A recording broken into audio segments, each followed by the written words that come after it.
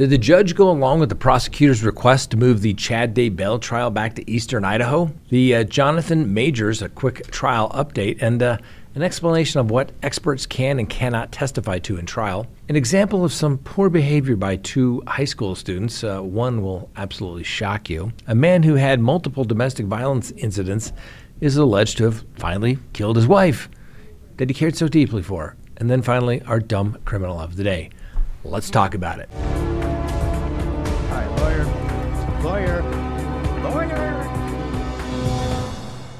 Good day, everyone. My name is Scott Reich, and this is Crime Talk. Thanks for joining us. You know the drill. Subscribe if you haven't, like if you do, leave me a comment below, and hit that little bell for notifications when we go live or put up new content. And remember, you can listen to us anytime on any of your favorite podcasting apps. Now, I want to give a big shout out to all of you and say thank you. We just hit the 250,000. That's right, 250,000 subscribers. Still have a long way to go to get to 1 million, but we're making some progress. It's funny when you get out of YouTube jail that suddenly you start getting subscribers back again. Funny how that works. All right, let's go ahead and open the record for December 11th, 2023. And first on the docket, there's been some significant rulings as it relates to the Chad Daybell case. Now, the first one I want to talk about, and frankly is not surprising, is the motion to reconsider the change of venue that was filed by the prosecution. Now, just a quick procedural background for those who aren't familiar with the case. Back on May 24th of 2021, a Fremont County jury returned an indictment charging Chad Daybell and his co-conspirator, Lori Vallow, with multiple crimes, including multiple counts of conspiracy to commit the crimes of first-degree murder. Daybell was also charged with several counts of first-degree murder and insurance fraud. Then, on July 21st of 2021, Chad Daybell filed a motion requesting a change of venue.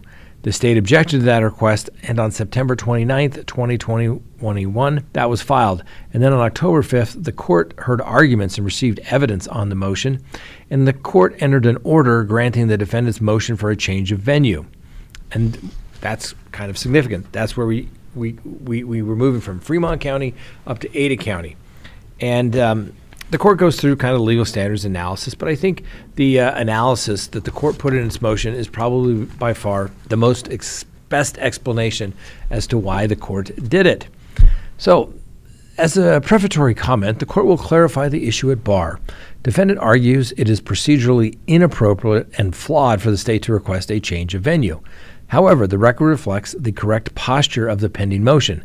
The state is asking the court to reconsider the decision to transfer trial from Fremont County to Ada County and return the trial proceedings to Fremont County.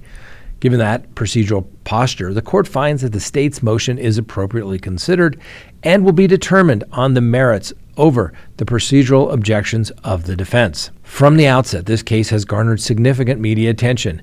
Daybell's alleged co-conspirators was tried and convicted on all charges brought by the state against her. Now, while her trial was not televised, daily release of the audio was repackaged and broadcast by various media entities.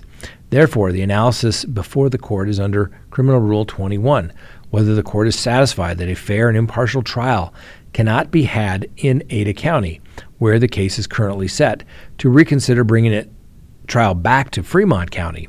The state argues the trial of Lori Vallow conducted in Ada County, Fremont County case number 22-21-1624, was heavily covered across various media platforms in Boise and Ada County, and that the more recent media saturation there now poses the risk that the jury pool for Daybell's trial in that venue is likely tainted. The state suggests that given the trial publicity in Ada County earlier this year, Fremont County may now be a better venue for locating a fair and impartial jury. To support this argument, the state referenced the media coverage in Ada County, but did not provide further empirical evidence to demonstrate that media coverage during the trial of Lori Vallow's trial had been so saturated the prospective jurors in Ada County that it was unlikely to impanel a fair and impartial jury. In fact, no additional evidence has been presented in support of the motion, which rests solely on argument. While the court may draw its own reasonable inferences based on the experience of residing in Boise during the trial earlier this year, such inferences are not as compelling as empirical evidence.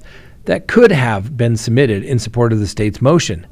Neither has the state demonstrated how that same extensive coverage has not also continued to inform and interest the prospective jurors in Fremont County or any neighboring county in the 7th Judicial District. As the court mentioned at the hearing, it is likely that the sentence of Lori Vallow Daybell on July 31st, 2023, was the apex of the media coverage and public interest, and that the hearing occurred in Fremont County. That hearing is also chronologically the most recent major event garnering such coverage in either case. The court will reiterate its position relating to the ability to conduct the trial in Fremont County. Absent the concerns of locating a fair and impartial jury, the court has total and unequivocal confidence the trial in Fremont County would pose no concern. This court presides over all felony cases and all district court civil cases in Fremont County. The court has conducted many trials in Fremont County. Never has this court found Fremont County jurors to be unable to honorably serve and faithfully discharge their directives to follow the law and instructions of the court to uphold a defendant's right to a jury trial with a fair and unbiased jury. In addition, any concerns raised over courthouse security or ongoing construction of the adjoining jail facility are without merit. The Fremont County Sheriff's Office is fully capable and competent to oversee a trial of this magnitude. The office has always provided exemplary security for the court, whether at routine criminal hearing days or during heavily attended and emotionally charged hearings such as Lori Vallow sentencing hearing, where heightened security risks are present.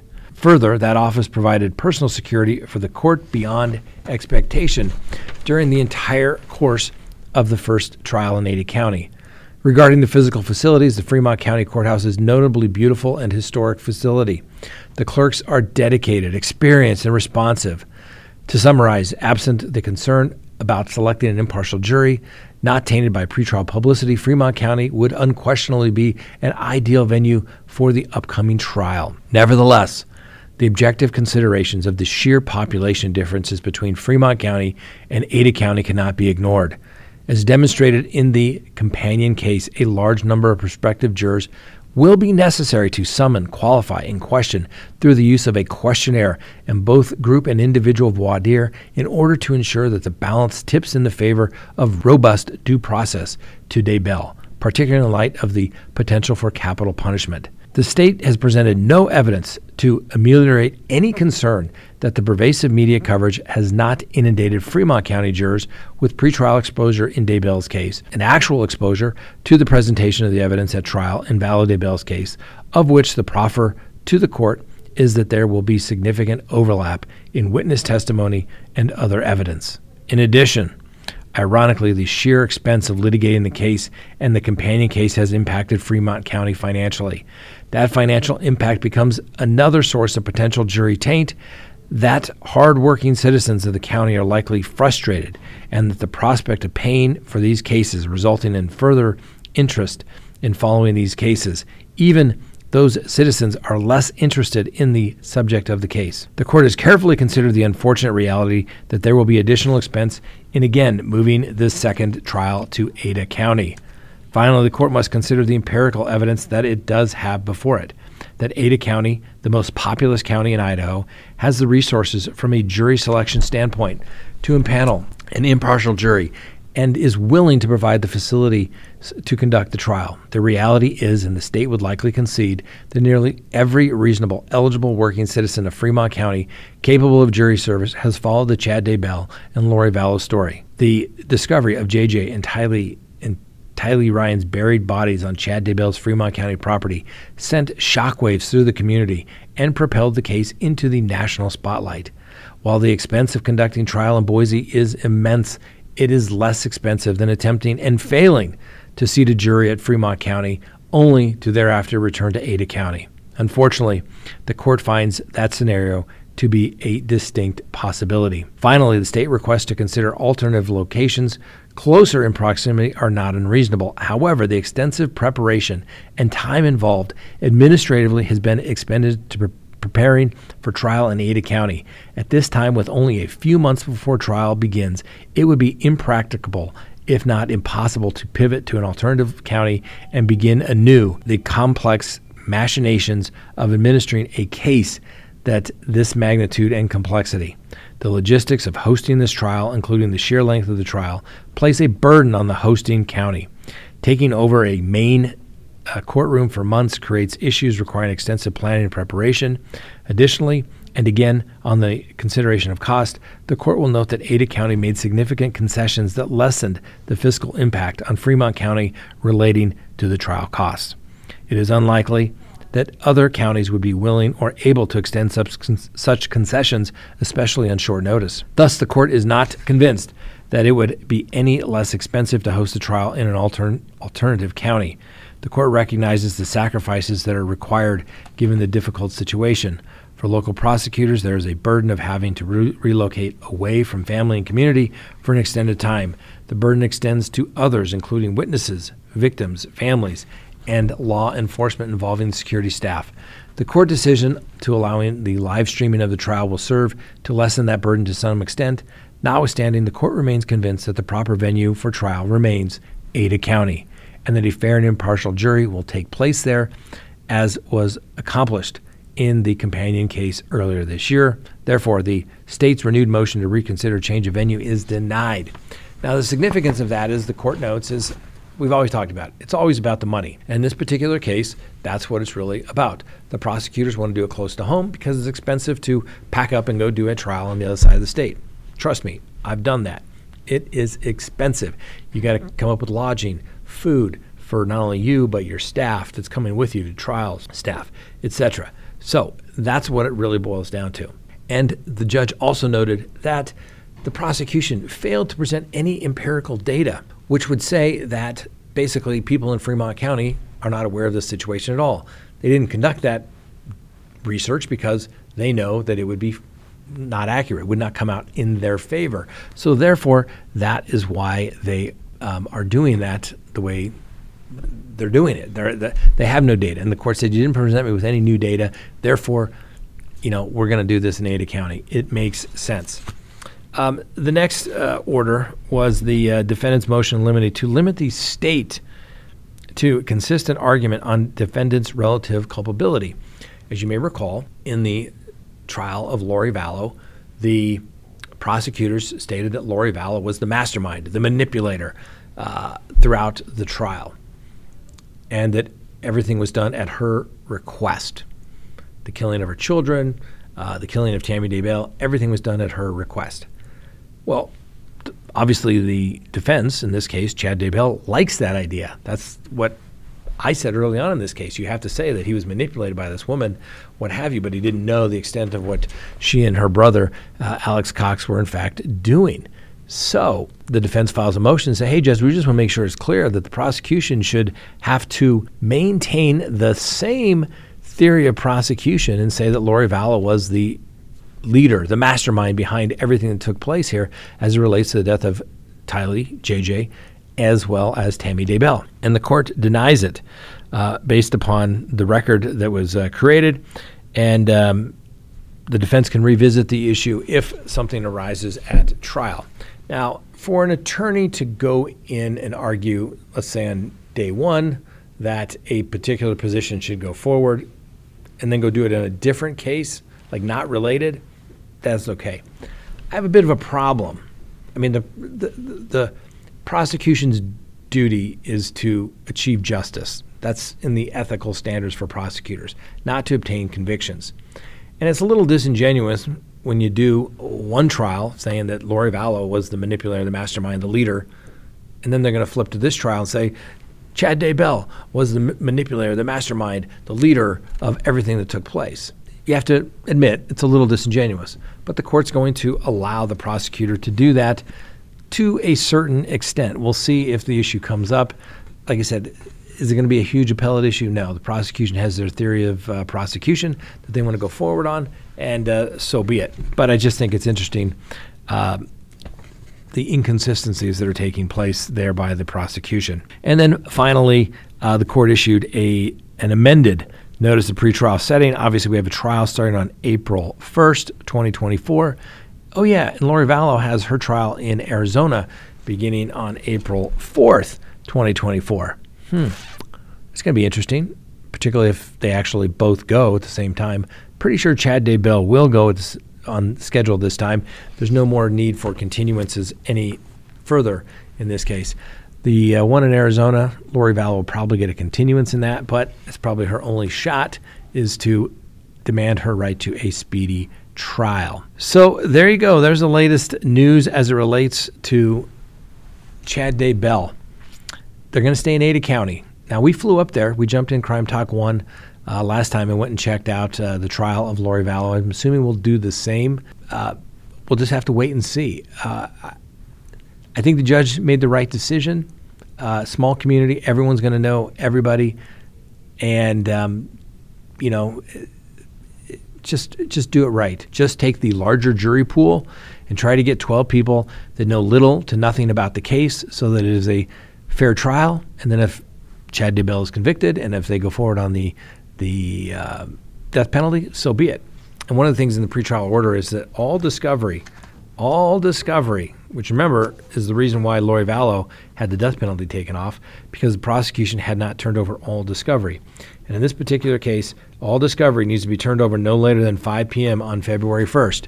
If you don't turn it over by that date, guess what? You don't get to use it.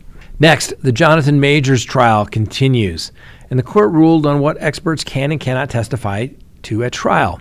So the Jonathan Majors assault trial has resumed today, and obviously there was a break over the weekend. Well, an expert on domestic violence was scheduled to testify, but the judge who is presiding over the proceedings has issued some limiting instructions on what an expert can say. And I must say, I think the judge got it right.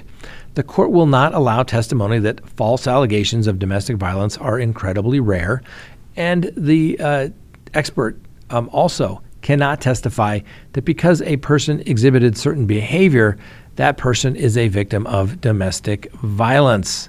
So why is that significant? Now, this Majors case is pretty straightforward. It's a fight between Majors and his girlfriend where she's saying that her hand was injured. He's saying I did nothing wrong.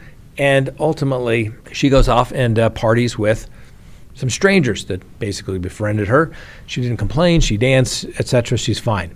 And so the prosecution is bringing in their little expert off the shelf to say, hey, I'm a domestic violence person. I'm an expert witness, probably some sort of psychologist, to say that somebody exhibited certain behavior, and that would be indicative of somebody being a victim of domestic abuse. Well, we run into this oftentimes in assault cases of the sexual nature, where they say, well, if somebody didn't report an assault immediately, that means they must be telling the truth. But then you have other people say, oh, well, if they didn't tell anybody for weeks, months, years, decades, that also is indicative of somebody that is telling the truth. Now remember, experts can't testify as to the truthfulness of somebody, but they have tried to use this for years, and they got away with it for so long. And probably one of the greatest cross-examinations I ever did was I went through the list of everything that the expert said could be indicative of somebody being the victim of a sexual abuse. And then we went through, well, it says this particular area, this could be something else. Oh, you're getting poor grades in school.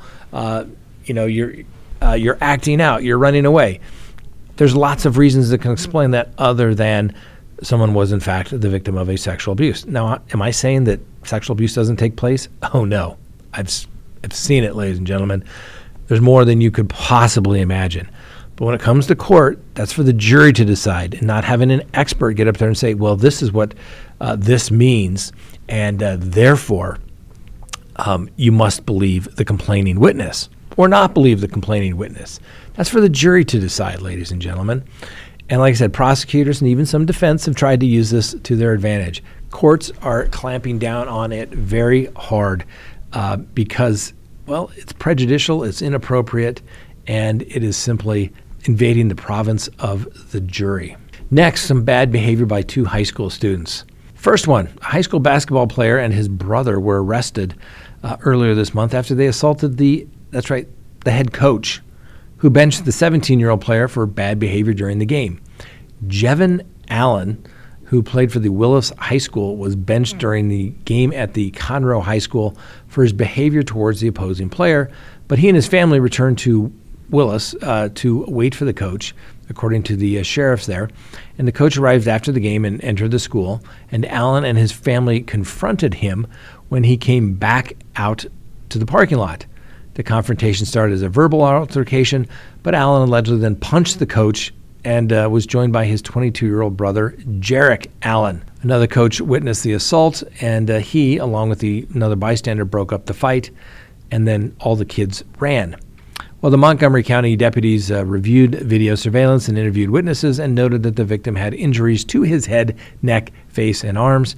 And then the deputies tracked down the brothers and arrested them for assault on a public servant. They were released after posting a $23,000 bond. Now, the Willis Independent School District said the coach is recovering and that Allen is no longer enrolled at the school because they learned he didn't live in the district. I think that's kind of interesting. The kid that was the player that got benched didn't live in the district, so he shouldn't even been playing there in the first place. Why? Probably because the coach wanted the kid. He was a good athlete. I don't know.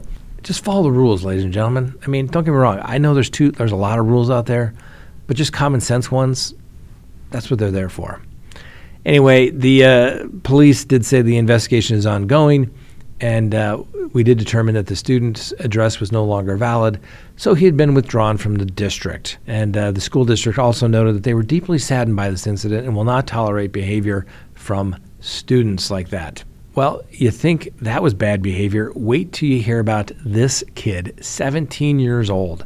Jonathan Martinez Garcia was sentenced to 40 years in prison after he ambushed the teacher, identified only as Sadie, by asking if he could speak about his grades at the El Dorado High School back in April of 2022. Well, there's surveillance footage that begins about 1:33 in the afternoon on this day where this assault took place. And it shows Martinez Garcia wandering the halls of the school. He tries and fails to gain access to a classroom. Then he starts walking back down the hallway. Well, he then turns around and walks back to the classroom. Sadie's head pops out of the room, apparently talking to the student. Then the video cuts to her struggling with Martinez Garcia in the doorway and being dragged back into her classroom. The video resumes about 3:05 p.m., an hour and a half after the suspect walked into the classroom, and Martinez Garcia leaves the school with his head down. Now, during his sentencing, it was revealed that the student knocked the teacher unconscious. She later woke up with her pants and underwear down before the student threatened to burn her alive, according to prosecutors. And at one point in the attack, Martinez Garcia told her, "Why can't you just die already?" Now, the teacher was strangled from behind with cord during the attack, had her wrists cut, and obviously she suffers from chronic pain and post-traumatic stress disorder, needing a walker to move around. Now, the teenager smirked in court while his victim was recounting her terrifying experience, and he later made the same expression when he received his ultimate sentence. Sadie, the victim, told the judge that she believed she was going to die during the horrific ordeal that left her covered in bruises. Sadie told the sentencing hearing judge she has been imprisoned both mentally and physically, and it only makes sense that he too should be in prison for as long as possible. Sadie's mother also spoke at the sentencing hearing and told the judge that her daughter used to be a gregarious woman who came from a family of educators and had moved to Vegas to begin her first teaching job. But since the attack, she has had difficulty leaving her home because of ongoing physical and mental health complications, and for the rest of her life, her memory of teaching is going to be that the student tried to kill her. Well, the prosecutors noted that the teacher remembers Martinez Garcia saying repeatedly, "Why don't you die?" Sadie told the judge that she did not return to her teaching job after the attack because she felt mentally and physically imprisoned. Martinez Garcia fled after the attack and took the teacher's keys. The instructor was later found by another school employee who called 911. The teen was arrested shortly after by school police while he was on his way to an awards ceremony at the school. Now, Martinez Garcia's public defender argued that his behavior was caused by severe side effects of an asthma medication called Singulair, which apparently caused mood changes, night terrors, and hallucinations.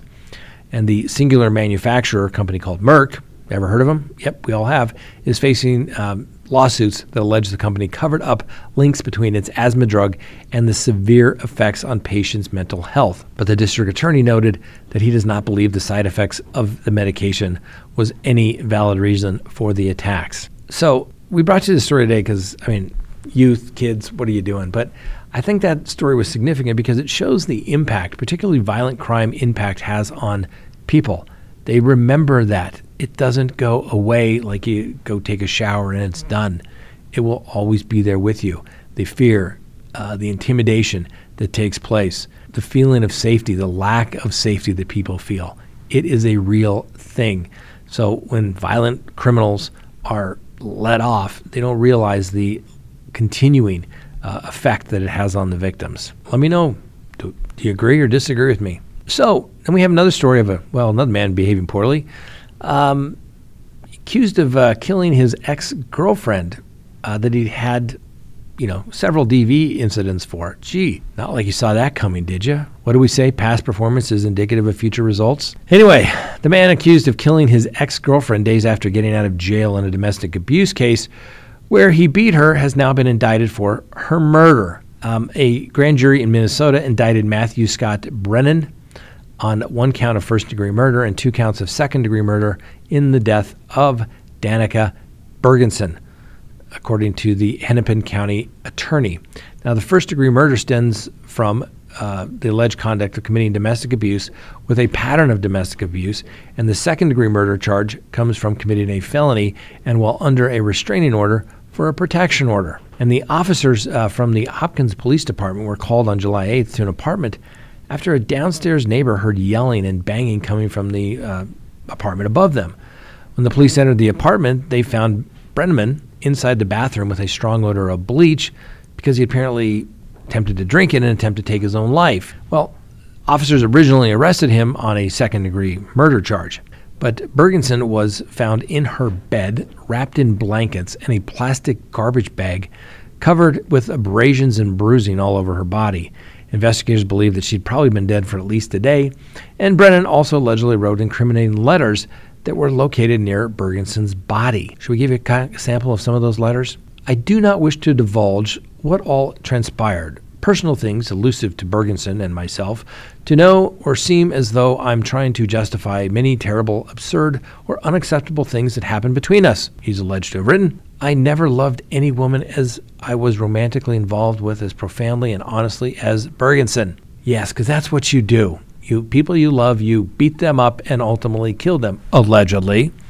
We'll give him the presumption of innocence. Then in another letter, he apologized for the crude way in which her body was found, according to police affidavits. And next one was, things happened abruptly, he allegedly wrote. I didn't know what to do and tried to go on a couple of days. I can't try to live after this. The end, Matthew. There were also several drafts of letters, including one where he reportedly said that he feels sadness, guilt, remorse, shame, and regret. I'm very sad and remorseful about all of this, but it is what it is, he allegedly wrote. I'm deeply sorry for Bergensen's family, friends, and my own family and friends. Brenneman's attorney has filed a motion to dismiss the case on the charges on the grounds that the medical examiner could not determine a cause and manner of death. The attorney noted that the autopsy notes that there were no significant injuries to the head, neck, or any evidence of suffocation or strangulation. And as for the letters, well, Brenneman's attorney says they're ambiguous and they're not an admission of guilt anyway. His attorney writes that the prosecutor will likely argue that her client put Bergensen in a chokehold that does not leave marks, but she said someone would have to have training on how to complete the chokehold, which her client does not have. The judge has yet to rule on the motion, but I'm guessing it's going to be denied. Now, the police also noted several prior domestic violence incidents between the two.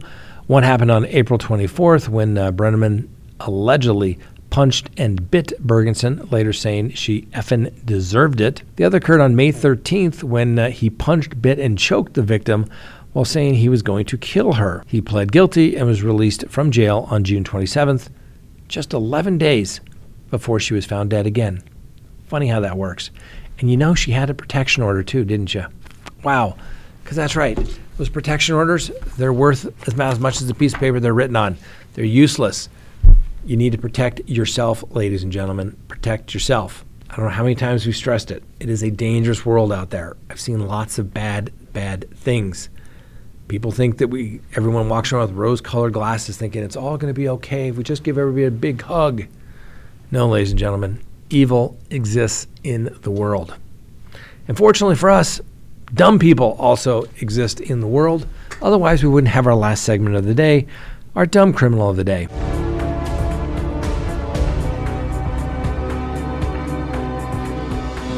Well, police allege that Anthony Michael Lessa was apparently intoxicated when he caused a disturbance at a restaurant called Rick's Reef down in St. Petersburg. Now, the police allege that he was throwing gator nuggets.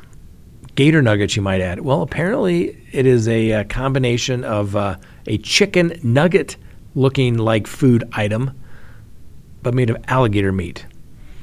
Anyway, he was throwing the nuggets when an employee confronted Les about throwing the nuggets, and he became belligerent and advanced on a life-size manatee. Not a real manatee, but a life-size manatee. What did he do with the life-size manatee? Did he throw those alligator nuggets? No. To the shock and somewhat amusement of onlookers, Lessa then went on to attempt to sexually molest the mannequin of the manatee, which has been known to wear a T-shirt promoting the consumption of tacos. Well, needless to say, a criminal complaint does further describe the alleged molestation of the manatee, but he was not charged. Now, after running from the restaurant, Lessa police charged him with causing a disturbance at a nearby hotel where he yelled and cursed at a front desk worker and stood in the parking lot yelling obscenities. When the police arrived at the scene, Lessa exhibited multiple signs of intoxication and kept asking why he was being arrested. Well, like I said, ultimately charged with disorderly intoxication disturbance, Lessa was booked in the jail on the misdemeanor count, and he was released early Saturday morning. Now, according to Lessa's social media pages, he is guess what? A student pilot. Well, at least he wasn't on shrooms, or maybe he was, but at least he had enough sense to not do it in the cockpit. But Mr. Lessa, you are a dumb criminal of the day. Don't go around wasting good food, throwing it at a restaurant, and then attacking a life-size mannequin of a manatee? Is there no justice in the world? I don't know, ladies and gentlemen. I mean, common sense. Common sense. Well, Mr. Lessa, good luck getting that pilot's license. You're going to have to explain this one away. Anyway, thanks for watching. I hope everyone enjoyed the show today. Have a wonderful day, and remember, the Constitution matters.